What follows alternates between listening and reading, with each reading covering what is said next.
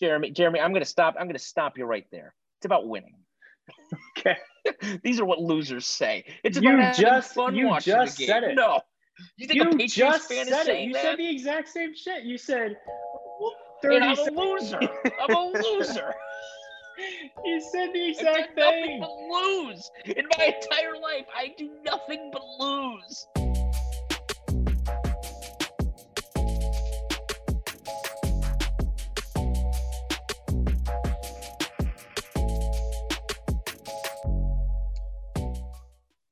Welcome back to Ben and Jeremy's Ohio's Finest podcast.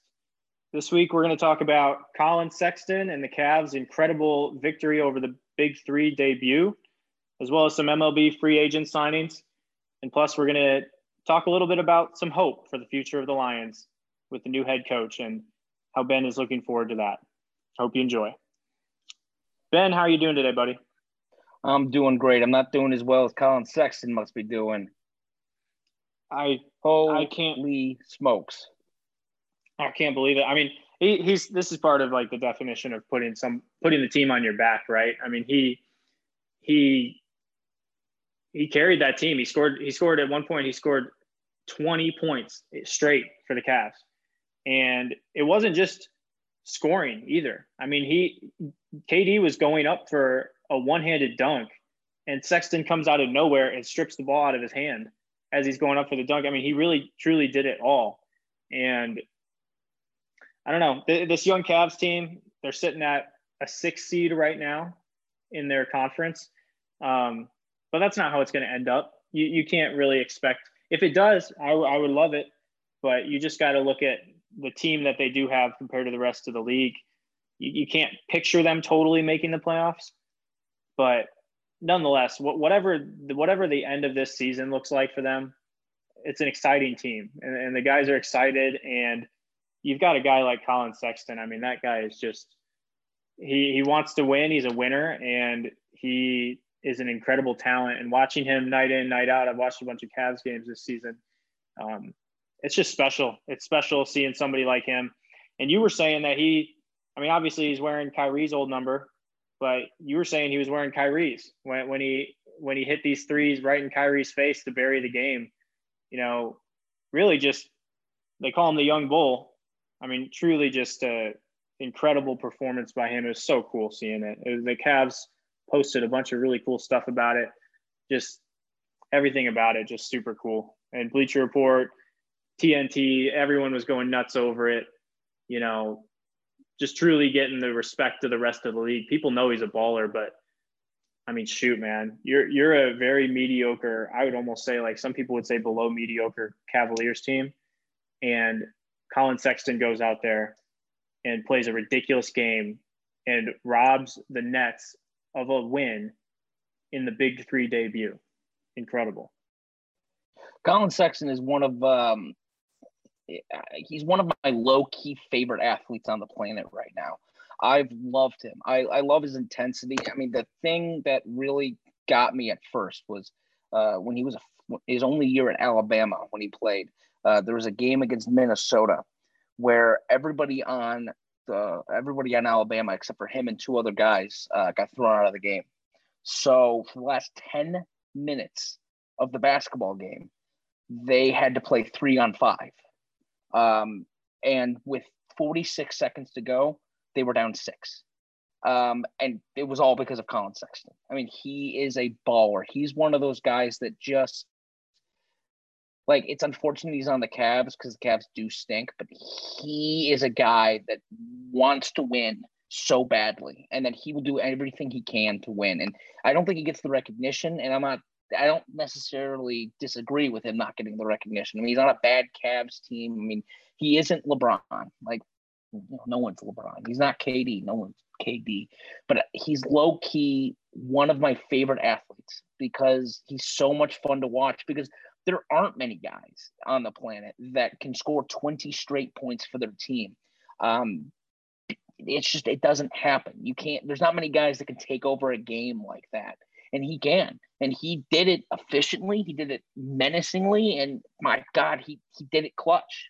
It was so much fun to watch. And me not being really a fan of either team necessarily, it was just really fun watching basketball. And the thing, with Colin Sexton is I'm watching the game, and I think the announcers mentioned something like, yeah, he scored the team in his last 18 points.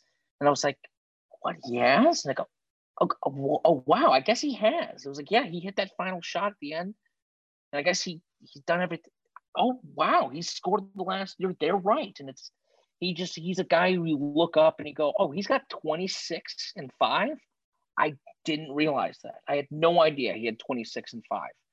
Oh my God, he's got the mentality. He's got the respect around the league because, there were so many guys around the league tweeting about him. And it's not often that you have other NBA guys tweeting about other NBA guys. The last time I can really think of it, besides in the bubble, because the bubble was kind of weird, but was when Russell Westbrook put up 20, 20, and 20. There were a lot of guys around the league tweeting about it.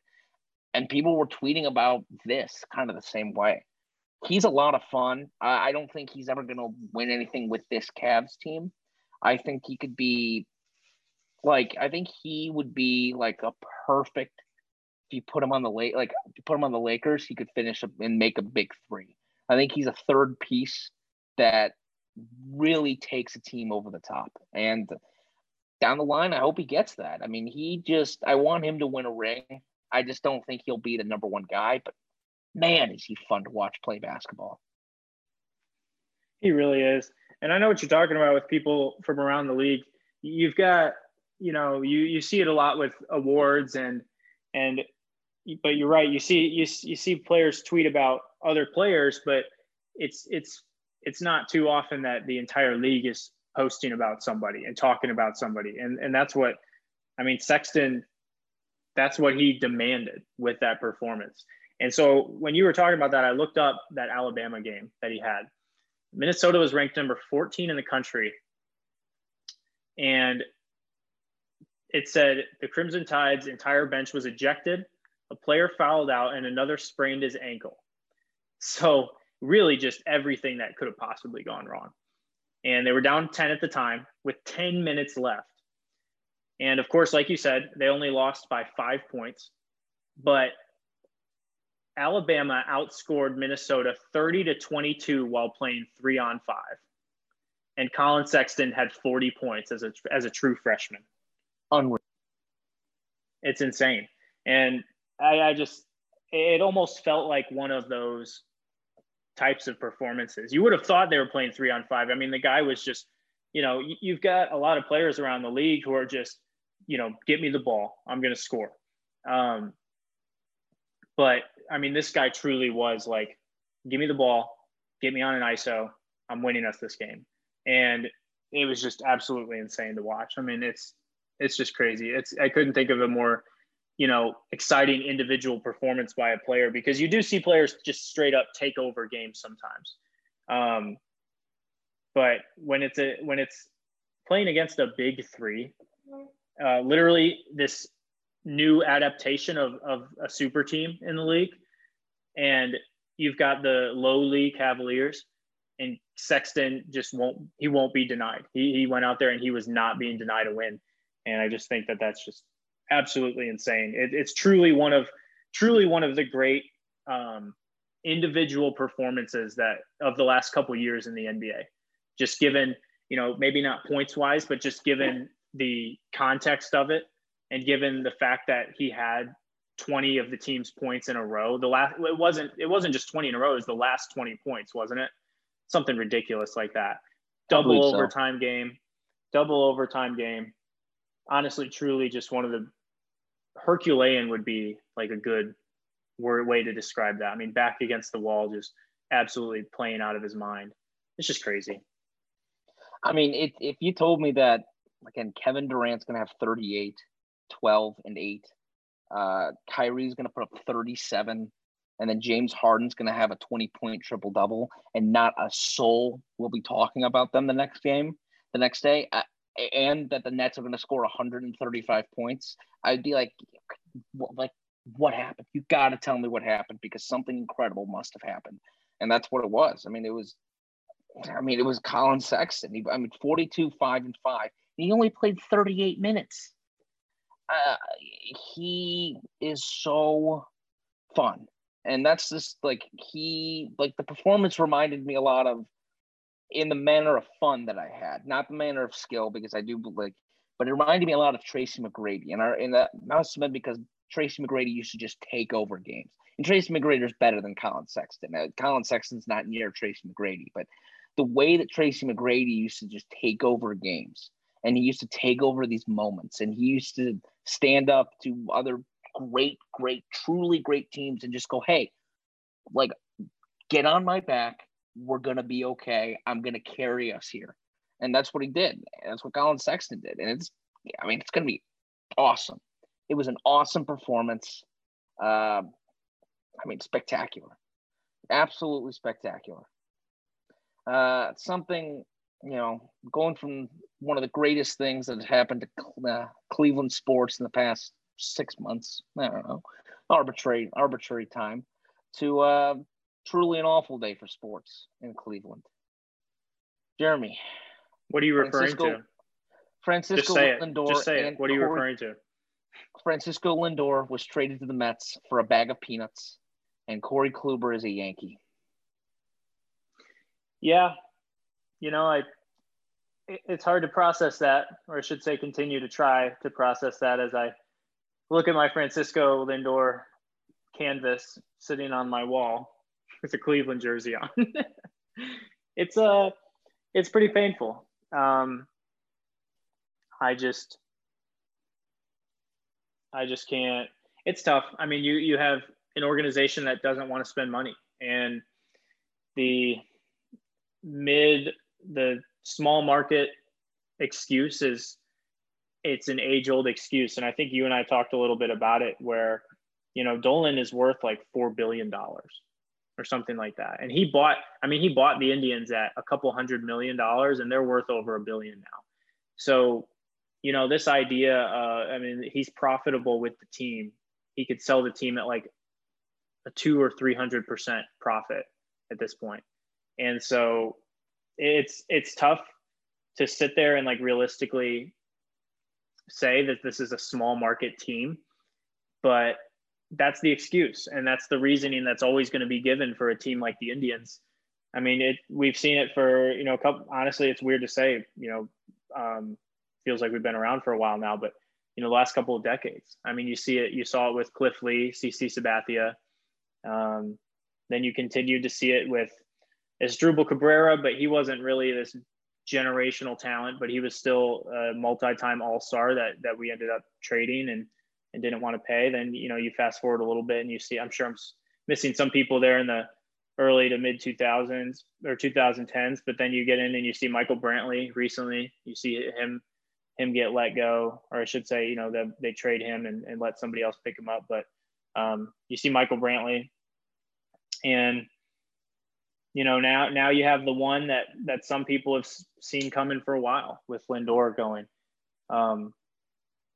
It's tough because Lindor has been sitting here saying, I want to win in Cleveland. I want to win in Cleveland. And I think if you explained this to a non-sports person and said, it just really sucks. He wanted to win in Cleveland. He wanted to win in Cleveland. I think a non-sports person would say, well, then why didn't he take a pay cut, or why didn't he accept less money? And I think it just comes down to the idea of being paid what you're valued. And you can want to win somewhere as badly as you want, but if that organization doesn't place the value on you that you believe you have, then it kind of starts, that kind of weighs a little bit more. Knowing you want to win there. I mean, it would work the same as a job. You want to work somewhere, you want to stay there, but if they're not willing to pay you what you deserve, that kind of starts to shift a little bit, your priority and your desire to win there, because you want to win there and you want to be there for the fans. And the fans obviously help make playing for a city, for a professional sports team special. But the people that you're actually around every day is the ownership, and you're in that stadium. And it probably starts to hurt a little bit showing up to that stadium every day, knowing what your value is, and that team refuses to acknowledge that. And I think with the Lindor case, they refuse to acknowledge that to the extent of not really even seriously negotiating with him. I mean, it was about a year ago, maybe a year and a half ago, that Dolan said, you know, Indians fans should just enjoy him while he's here. I mean, that's just some of like, I mean, I wouldn't be surprised if Lindor checked out right then and just told his agent, like, all right, yeah, let's find something, because that's just an absurd thing to tell your fan base, an absurd message to send to Lindor. So, man, it sucks. It's going to hit me, you know, seeing him in a Mets jersey. I saw something the other day, you know, from an Indians blog that I follow, from that 2016 World Series team. There are 2 players left on the active roster from that year, and it's Roberto Perez, catcher, and Jose Ramirez. And I'm not entirely sure what Jose's contract situation is. Actually, you know what? I think they locked him up a couple years ago for several years. So he's good there. But man, Carlos Santana leaving, that didn't super surprise me. He wanted to come back from Philadelphia and help us win something. But I think he also saw the writing on the wall of the fact that, all right, when I came back here, we were still poised to make a playoff run. And it's clear now that that's not the case. And the ownership doesn't believe that that's the case, and they don't want to make the push for that. So I do, you know, he did love Cleveland enough to come back. Obviously a fan favorite. I'll always love him, but he saw the same thing. He's like, yeah, you know, I wanted to come back and do something, but it became apparent that that's not what the ownership wanted to do in the next couple of years. So it's tough, man. It sucks. It sucks a lot. And you can't help but sit here and think that, you know, I don't want to spoil watching somebody truly special. You see something like this and you're like, man, how many more years until Shane Bieber becomes the next Cliff Lee for Cleveland, where he's sold off because Cliff, you know, Shane Bieber, keep it up. I mean, he's going to be a $200 million contract guy, and the Indians aren't going to pay that. I remember this quote from Dolan, or maybe it was from an Indians GM, that said, a triple-digit contract, I don't know what you would call it, hundreds of million, like what would you call it? Triple-digit, whatever you want to call it. 9-figure, yeah. He said, the Indians will never pay a 9-figure contract. We'll never sign somebody to that. The only time that we will be signing somebody to a 9-figure contract is when other teams are signing people to billion-dollar contracts. Basically what he said. So, you know, it's just a general mentality of, because they could in theory put more money into payroll. But it's just this mentality of, we're not going to. It's not even we don't want to, or maybe in the right circumstances. If you were ever going to do that, it would have been immediately after 2016. And they did. They added some pieces. And then 2017 rolls around, they break the American League record for consecutive wins. They go into the postseason, and then they lose to, I don't even want to see your stupid smile when I say this, but they lose to a early peaking Yankees team, an early developing Yankees team that showed up early, a year early, unfortunately. But they lose to them, and then 2018 rolls around. They're still mostly the same team, and then they lose to the Astros. And so if there was ever a time that the ownership would actually do that and actually go all in on winning the title, it was those years. And they added some pieces, but it still was just short. And, you know, they've made it clear that that's just not what they're going to do. If they can, it's literally like the GM in the beginning of Moneyball, you know, the A's GM. He's just, or the A's owner, I should say. He's just, we need to win with what we've got. I'm not giving you any more money. We can develop players and we'll win with them. And it's a good idea. In theory, it's a nice idea. Like, let's develop a homegrown team and we'll go win with them. But it's really just not feasible. That's not how it works. You need to buy some pieces. And the Indians aren't willing to do that. And they're not willing to keep those pieces that they develop if they become too expensive. One of the things you said I found interesting, because it's so true, and it's something that, you know, if you can try and relate it to normal people, in that knowing your value. And you said, to a non-sports fan, be like, why don't you just take a pay cut?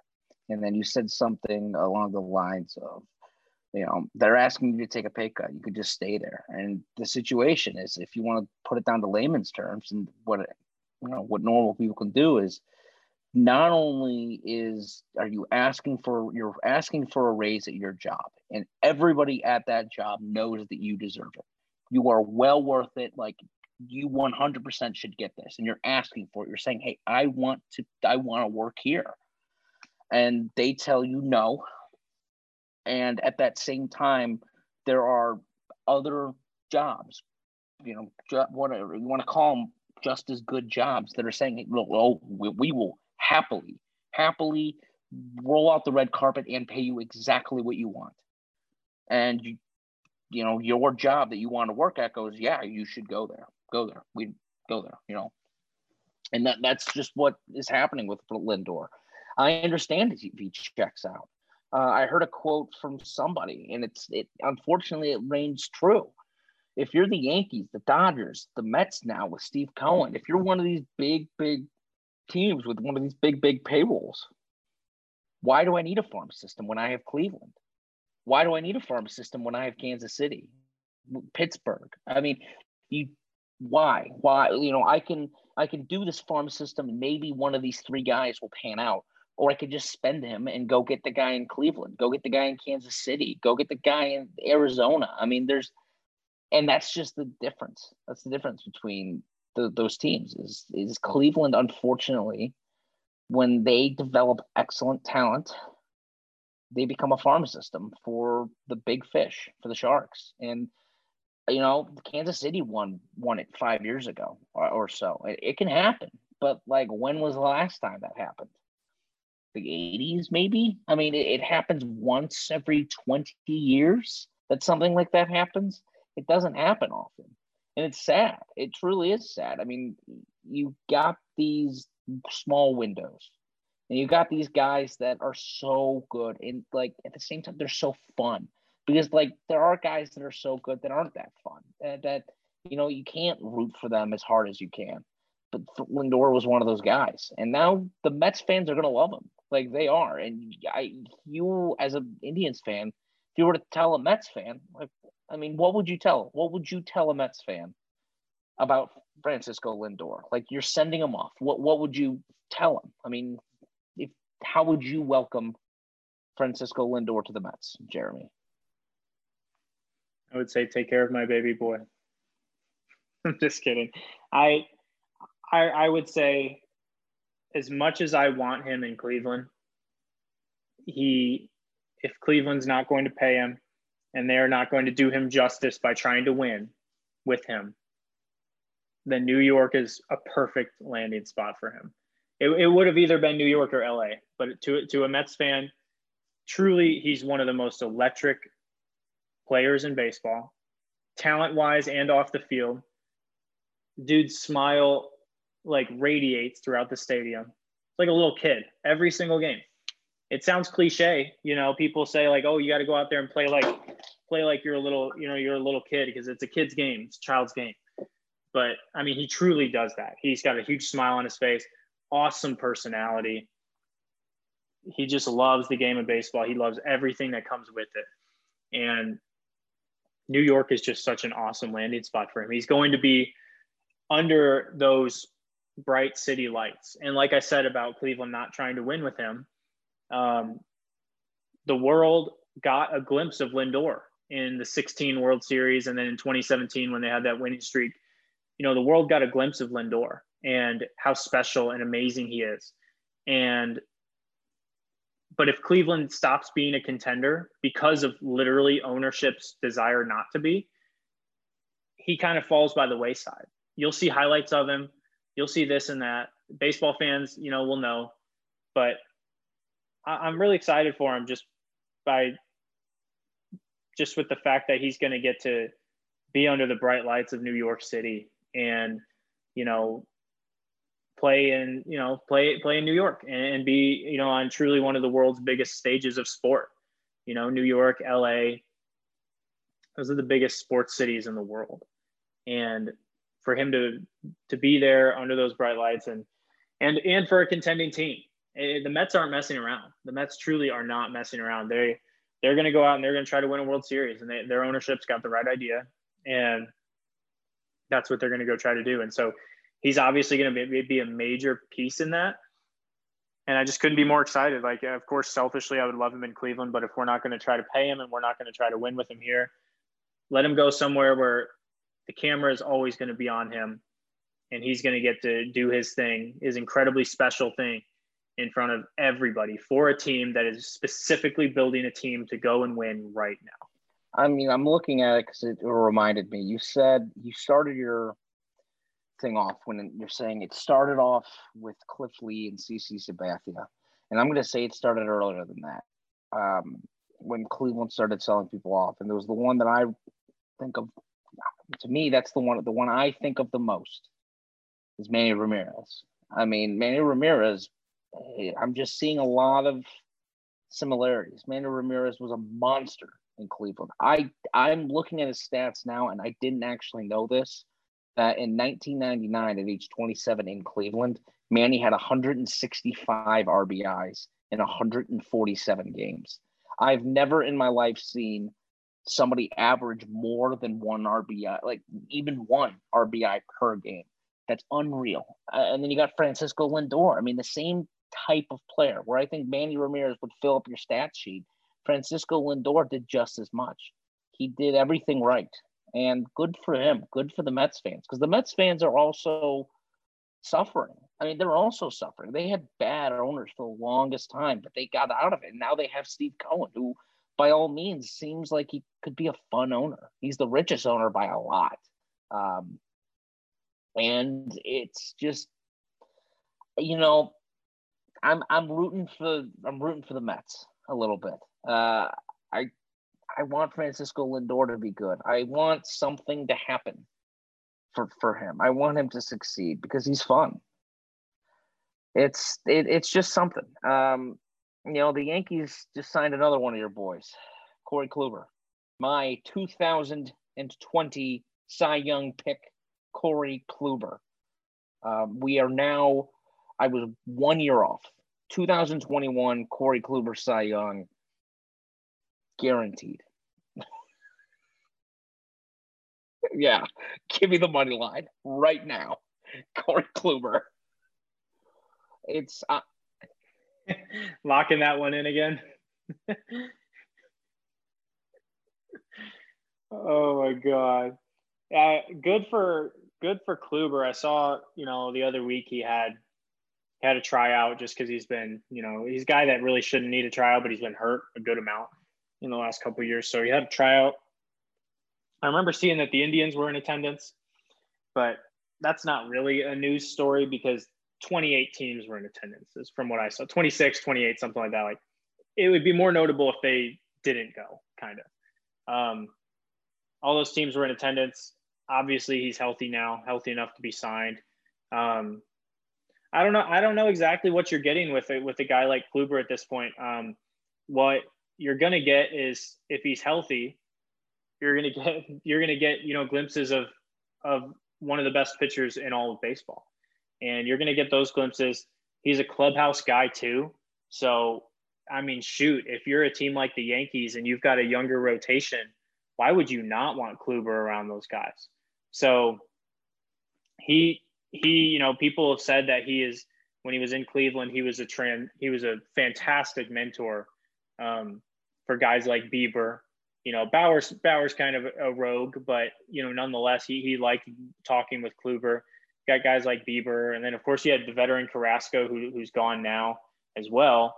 But Kluber's a good clubhouse guy, and even if he can only give you 2/3 of the innings that he used to, I mean, shoot, just for the sake of, you know, those 2/3 of his innings are going to be quality, even if he can't physically give you more. They're going to be quality, and he's going to be a fantastic addition for your pitching staff. So, I mean, I think it's an obvious signing if you've got the money. And, you know, I don't think really many teams in baseball are going to look at him and be like, we need him.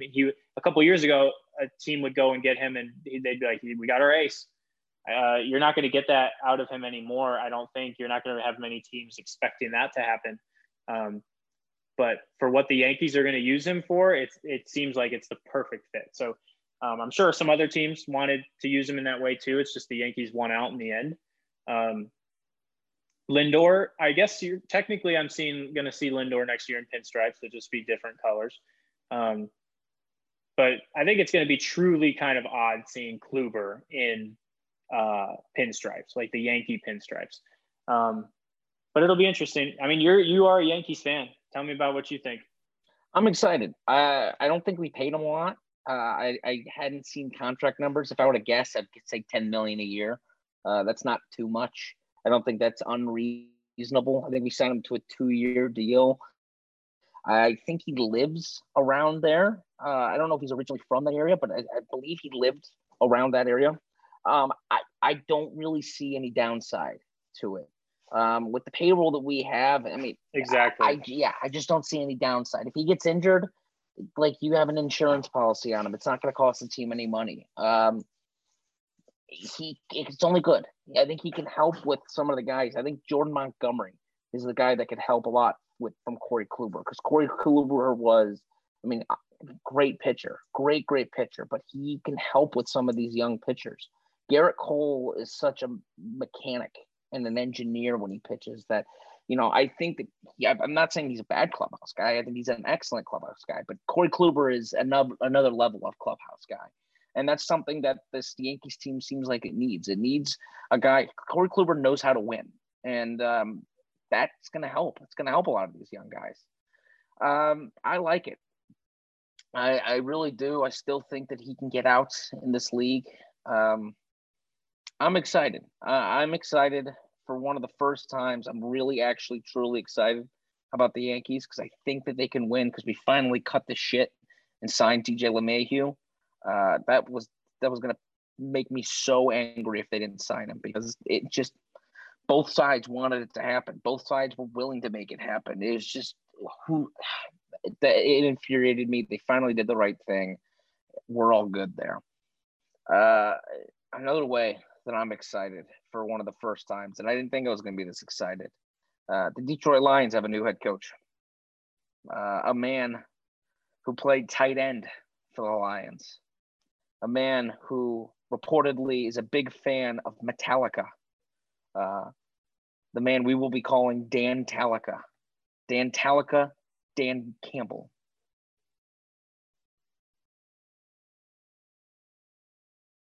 Yeah, exactly. The only major red flag, and it's a big red flag, a big red flag that I see with Dan Campbell, is that he played for the Lions. He should know better. He should know the dysfunction that happens in this league. And he happens in that building. What are you doing? It's like if you and a girl have just an awful relationship, and like you have your buddy over here that would get in the middle of it sometimes, and then all of a sudden they break up, and then like 2 years later that friend gets with the girl, and it's like, what's going on. That she's a mess. Like, why are you doing it? Like, so that means, like, to me, it's like, okay, there's something wrong with Dan Campbell, but my uncle is friends with, I forget his name, but he's the manager of the Orioles. And it was something along the lines of like, I think my uncle asked him, he's like, look, the Orioles, like, it's not a really good situation you're going into. Like, are you afraid that like it's not going to work out? And, very much paraphrasing, he goes, there's only 30 jobs. There are only 30 of these jobs. If you get the opportunity to take one of these 30 jobs, you, without a doubt, without hesitation, take the job. No questions asked. You take the job. And Dan Campbell should take the job. He's got a lot of energy. His press conference this morning, electric. I loved it. I loved everything about it. I mean, the one thing I loved about Robert Saleh was his energy. Dan Campbell brings the energy. I'm optimistic. I think that really helps is he brought the defensive coordinator for the Saints, the defensive backs coach for the Saints, I believe, to be the defensive coordinator. Aaron Glenn. I think his name is Aaron Glenn, and he's a stud. He's a stud. That defensive backs for the Saints have been excellent over the last 5 whatever years, and I think that's a big get. I'm excited for the first time in a while. I'm excited about the future because I think that he can bring some energy, and that's just one thing that the Lions haven't had. It's like the Lions haven't been fun to watch and fun to root for in a couple of years. And if we're bad, okay, but like let's be fun. Like, let's be fun bad. Let's get frisky with it.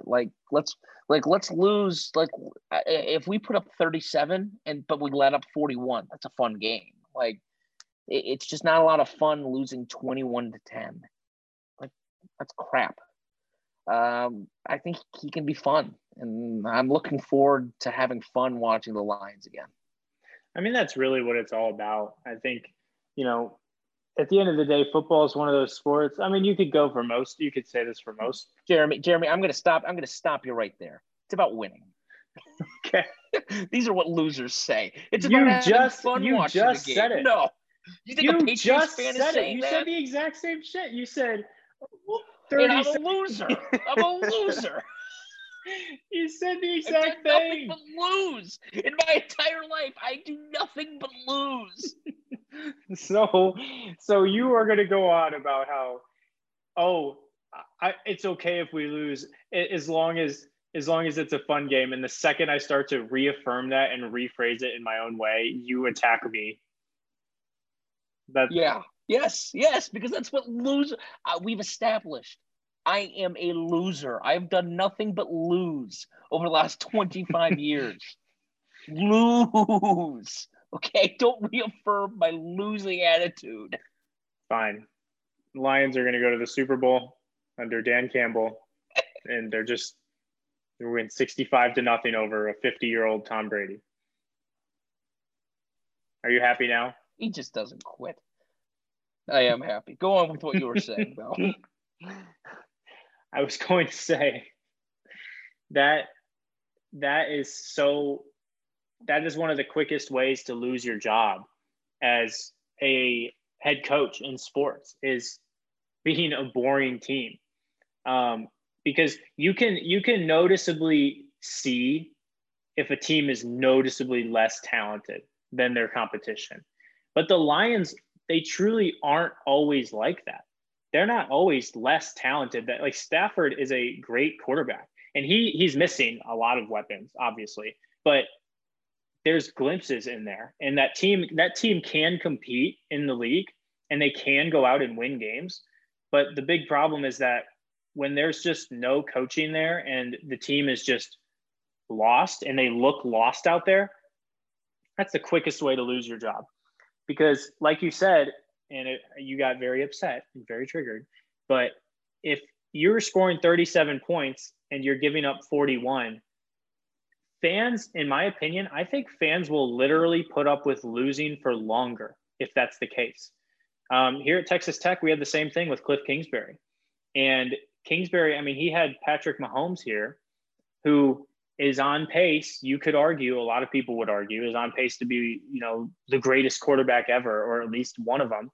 And he was here at Tech, and Cliff was winning like 5 or 6 games a year with him. And people would be shocked if you asked a random person on the street, what do you think Patrick Mahomes' college career was, knowing what you see in the pros? They would probably, some people, non-sports people would probably say, like, I don't know, did he win a national title or something? That would be your assumption, looking at the way he plays. But Cliff played at Texas Tech, and the offense he ran they would be scoring 45 points a game. Now they'd be giving up 55 or 63, but fans literally still showed up to those games. They came out, and the reason they were is because they knew when they came to the game that Texas Tech would be in the game.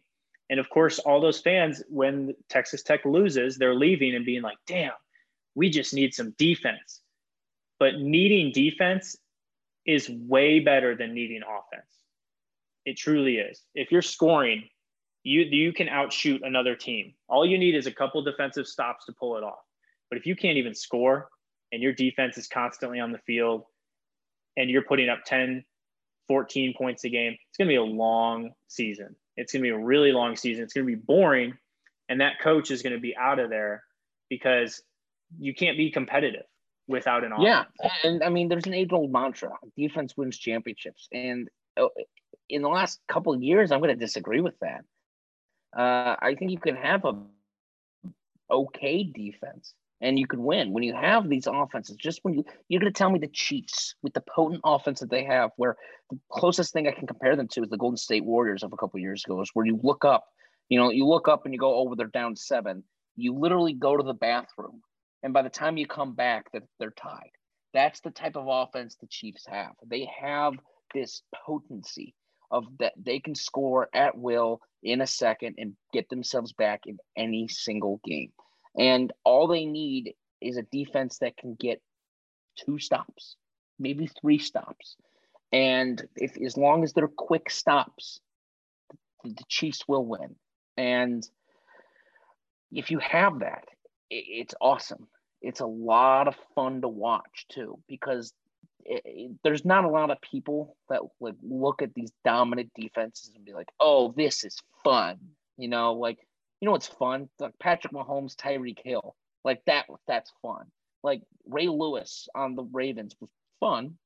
It's not Tyreek Hill and Patrick Mahomes.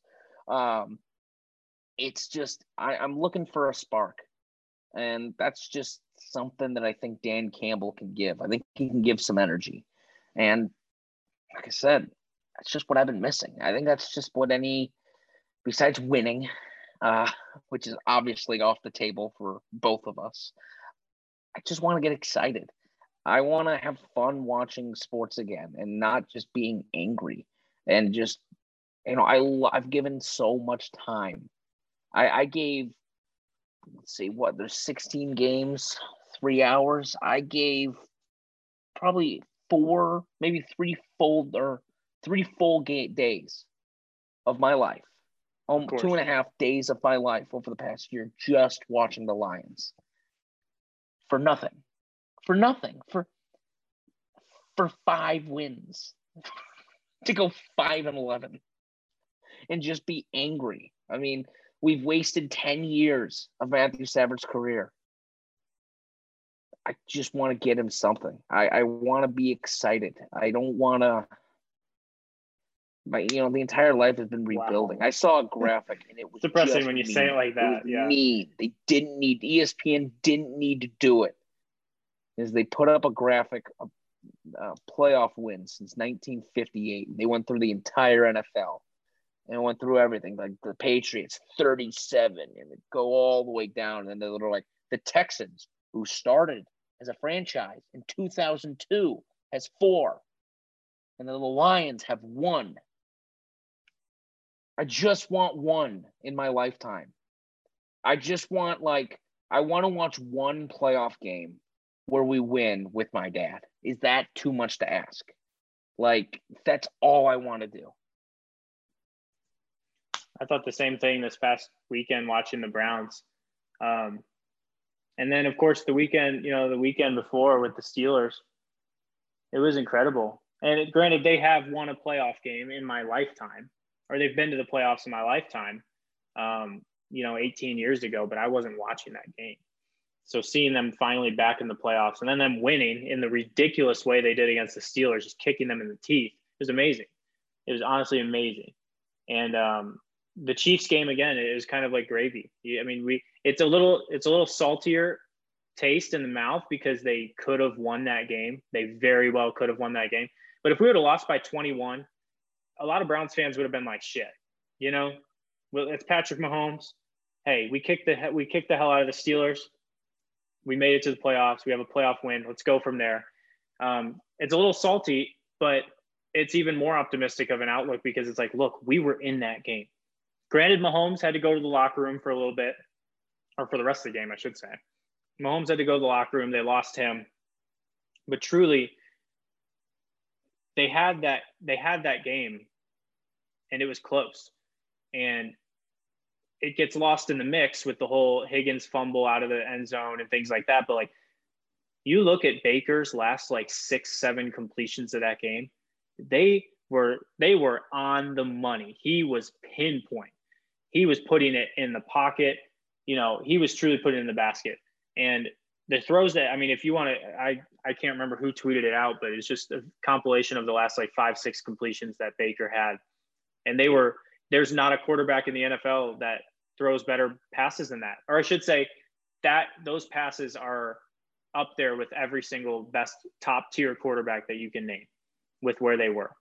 And it's a lot of optimism out of it. And I hope the Lions get that sometime soon. And whether it's Dan Campbell, that'd be fantastic. But if it's not, then that's probably going to mean another at least 4 or 5 years before that happens. But if it's Dan Campbell, then all the power to you. Then you have to expect that it's maybe in the next couple of years. And that's pretty exciting. Yeah. And I don't know, the thing I don't get is they gave him a 6-year contract. What has he done to deserve a 6-year contract? Oh, well, just some more wasted money. I've wasted a lot of time. What's a little money? You started this conversation. This is what I'm optimistic about. And you have now ended it with what a waste of money. And they haven't played between the time you started talking to right now. They have not even practiced or taken the field, or probably hasn't even gotten to Detroit yet, or he probably hasn't even stepped in the facility yet. And you're sitting here like, what a waste of money.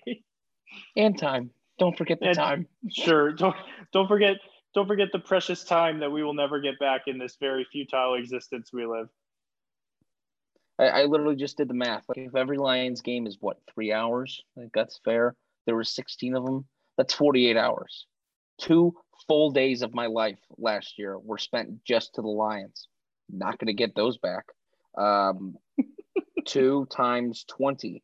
I've spent probably in my life over a month just watching Lions football. And I have, oh boy, they've probably averaged 5 wins. I have probably spent, I may have spent roughly even the amount of total days watching the Lions as I've received wins. Who's the idiot? I'm the idiot. I think that'll about do it as we end on a very somber note. But tweet at Ben, tweet at our podcast, at Ben and Jeremy's _ and let us know how many days you've wasted of your life watching your favorite NFL team. If you're a fan of the Lions or the Browns, you've wasted considerable amount of days. And if you're a fan of the Patriots, don't even bring that shit in here, saying that you've spent this many days and been rewarded this much. We only want a pity party over here. I don't want to hear any of that.